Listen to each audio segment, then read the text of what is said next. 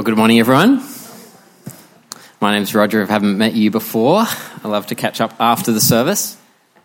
One of the unusual things that I've never experienced about being a minister is, and I've had to do it over this COVID period, is organise a backup minister, a backup preacher. So Ken was my backup preacher for this morning. So if I wasn't here because I was sick, then Ken was going to amazingly do a sermon on 2 Thessalonians 3 because he's just got one up his sleeve, as you do when you're a retired minister. Thanks, Ken. Well, when it comes to the last 2 years, we often count the cost, don't we? And costly it's been. But there's been benefits as well. If we had never been in lockdown, I would have never learned how to use Zoom. Who's with me, right? And we love it. No, we don't. But now, if I want to have a quick meeting with my youth leaders, it's just super easy. I just, jump on the computer. I can still be in my pajamas or maybe hopped into my pajamas ready to go to bed, and I can meet with everyone.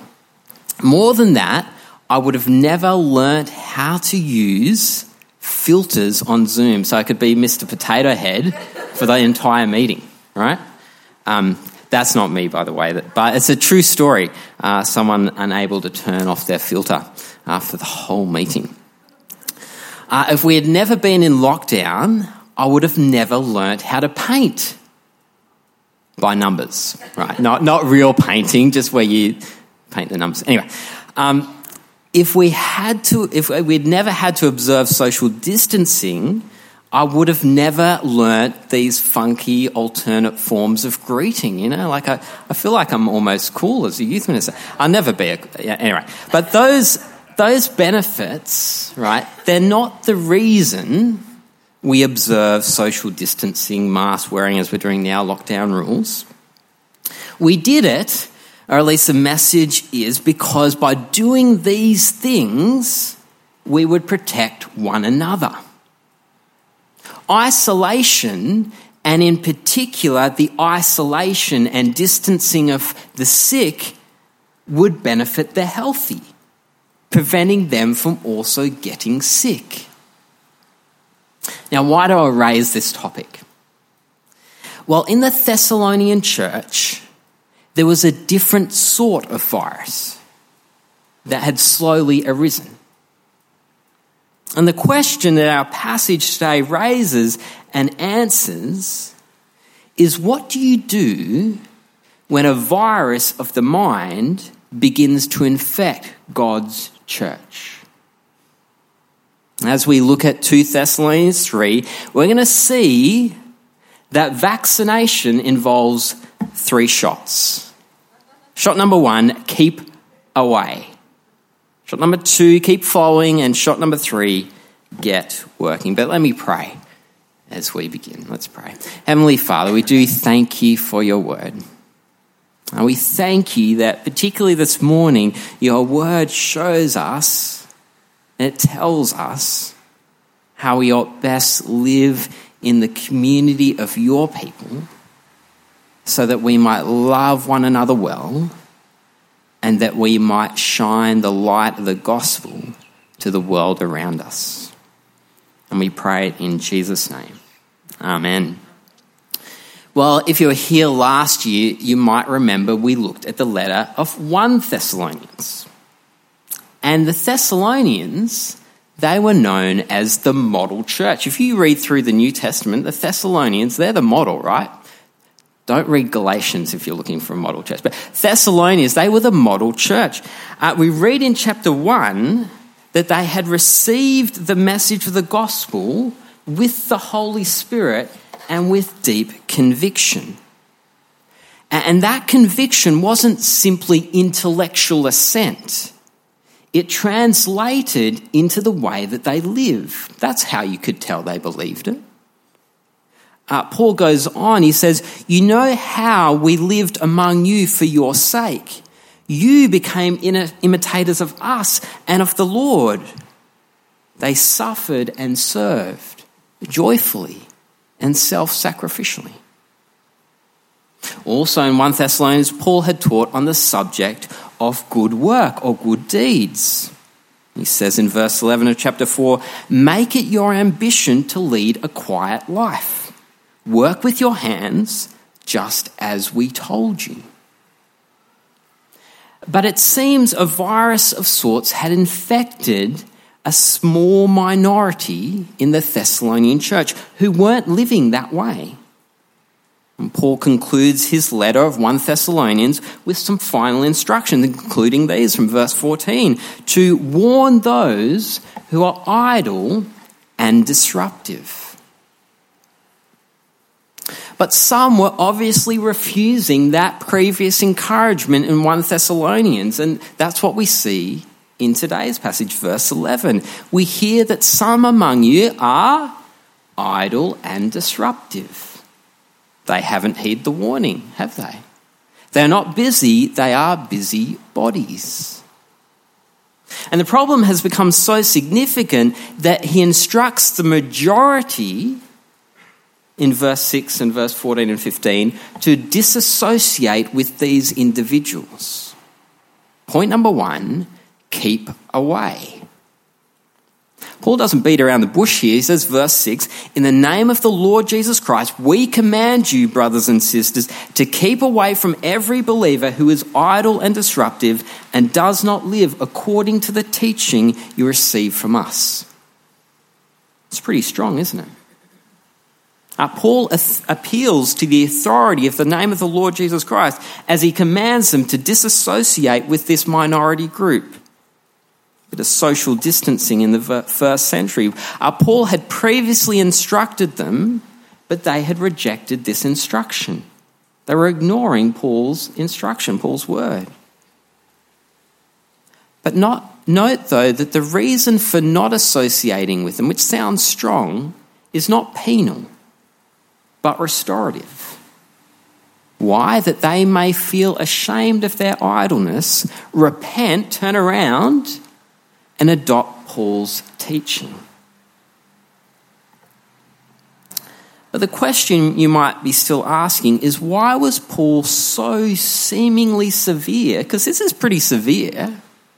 Why was he so severe with this warning? It's not like not working is some heinous moral sin. Well, firstly, I think it's because it's a rejection of God's word, handed down through the Apostle Paul. And for the one who rejects Paul's instruction, Paul's word, as Paul has already made clear in 1 Thessalonians, does not reject a human being, but God, the very God who gives you his Holy Spirit. That's why it's so serious. They're rejecting God, God's word. Secondly, the warning is so severe because it threatens the harmony of the church community. This is because it lays a burden on others who feel obliged to support them who are lazy, building this kind of resentment and tension amongst the community. Finally, it's because laziness and the disruption that it creates affects the witness of the church. Again, we read earlier in 1 Thessalonians chapter 4 these words, make it your ambition to lead a quiet life. You should mind your own business and work with your hands, just as we told you. Why? So that your daily life may win the respect of outsiders. So the people that aren't Christian might look at this community and go, these people are hard workers, right? They live out what they believe. I remember talking to a local church minister some time ago who found himself in a difficult situation. There was a single mum with 2 primary school kids who had come to attend his church. And he was eager to welcome them in and help them find a place in his church. They were also clearly a family in need. She was without a job, and so So she didn't have much money, so they provided her a car. She didn't have a car, so they provided her a car. And they even found a granny flat to live in locally. And collectively, the church got together to furnish the place as well. And this lady was truly thankful for their help. One of the things the church also did is they tried to find her work. And work opportunities came up. But the message she reflected to him and others was that these jobs weren't the jobs that God was calling her to. She had a PhD, and the jobs weren't right for her. Can you imagine how that would have created tension in the church? The church had been generous in her need, but combined with her own idleness, that created disruption. There's great danger in idleness. And it's the reason for Paul's strong calls of withdrawing from community. Negatively, Paul has commanded the majority to disassociate with others in their community. But just as they are to keep away, they are also to serve as a model for loving and serving those who are truly in need. And their model is based on the Apostle Paul himself. Point number 2, keep following. You see, Paul provided for his own needs when he preached the gospel to them years earlier. Even though he had the right to ask for material help, he didn't. He served free of charge. Verse 8, we worked night and day, labouring and toiling so that we would not be a burden to any of you. You see, Paul wasn't a hypocrite. He didn't just instruct them to work hard, he lived it out among them. His lifestyle was reflective of his message. He practiced what he preached. He preached the gospel of the self-sacrifice of Jesus Christ for us. And Paul says, I've followed that model. Now follow me. Now, to be sure, good works don't save you. Paul isn't saying that. They are illustrative of the saved life. In fact, it's what we're saved for, to do good, to serve wholeheartedly, self-sacrificially. It's actually when we're being most human. It's not serving ourselves, it's serving others. I've got Christians in my life who I look up to because I can see Christ reflected in their life better than my own. And we want to study these people. We want to spend time with them that we might become more like Jesus. Can I say I love coming along to 10 a.m. church? I remember a while back, I was like, I want to learn how to pray better. And so I thought, who at this church prays with great scriptural reflection and deep heart? And so I paid a visit to Ken and asked him, Ken, how do you pray? Teach me to pray. Or when I listened to Craig Oliver pray, I'm embarrassing him now because he's not here. He's downstairs serving, by the way. But I want to pray like him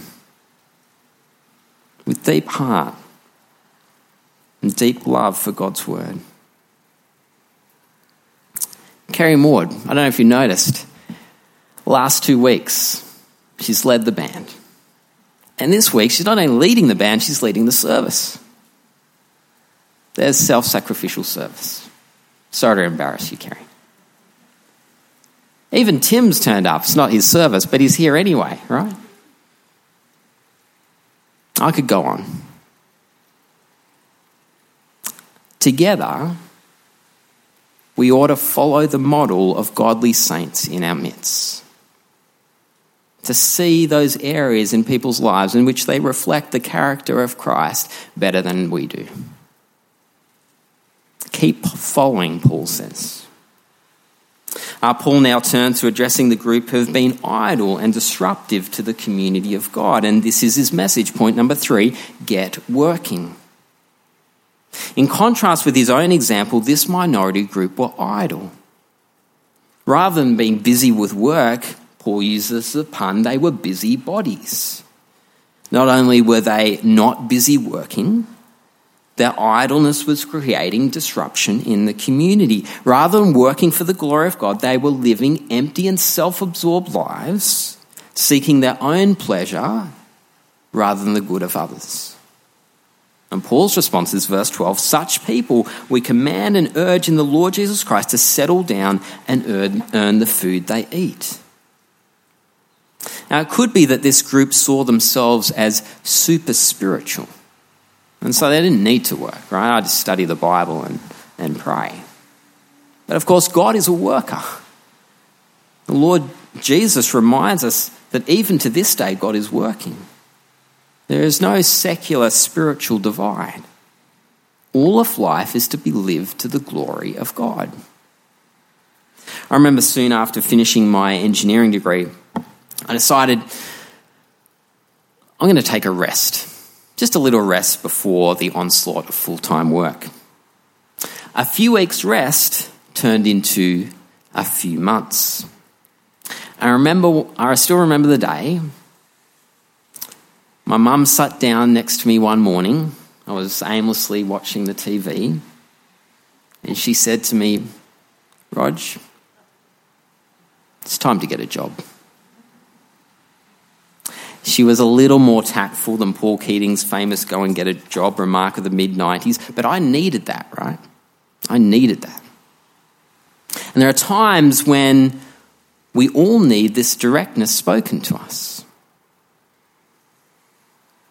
If you're a young person here living with your parents, whether you're 13 or 30, you got to pull your weight. It's a little community of God's people. You might be busy with school and studies, but pretty much, actually everyone's busy, and probably your parents are as well. So get busy serving. Your studies serve yourself. Stacking the dishwasher serves your family.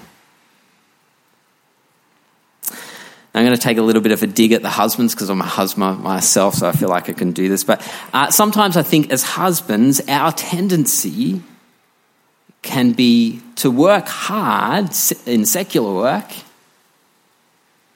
but to be a little bit lazy around the home. I know that's not all of us here, but I know that's my tendency.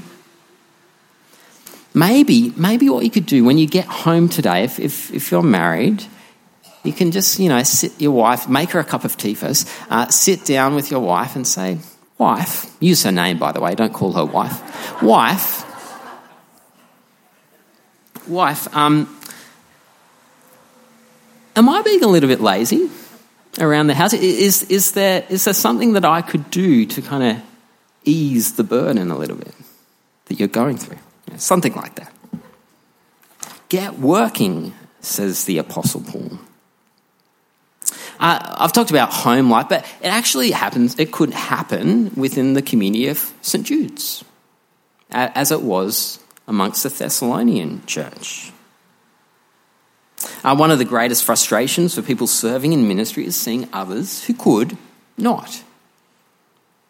But to be honest, I think almost all of you here are serving in some way, sacrificially. But maybe as we begin a new year, it's an opportunity to reflect and think, well, maybe there's something different I could be doing. There's a need in the church that maybe Dougal has spoken about. And maybe maybe that's an area that I could serve this year. Because there's not as much need in this other area where I'm serving. There's so much good work to be done, so many opportunities for the Word of God to grow and flourish. If you're a parent of tweens or teens, do you model serving the body of Christ to your own kids? Do you model? Do they see you serving? That's one of the most critical things in seeing our young people grow to be mature lovers of the Lord Jesus as adults. Are you on the front foot with encouraging them to serve those younger than them, formally or informally? Now, I want to make it clear that this isn't a call for everyone to do more.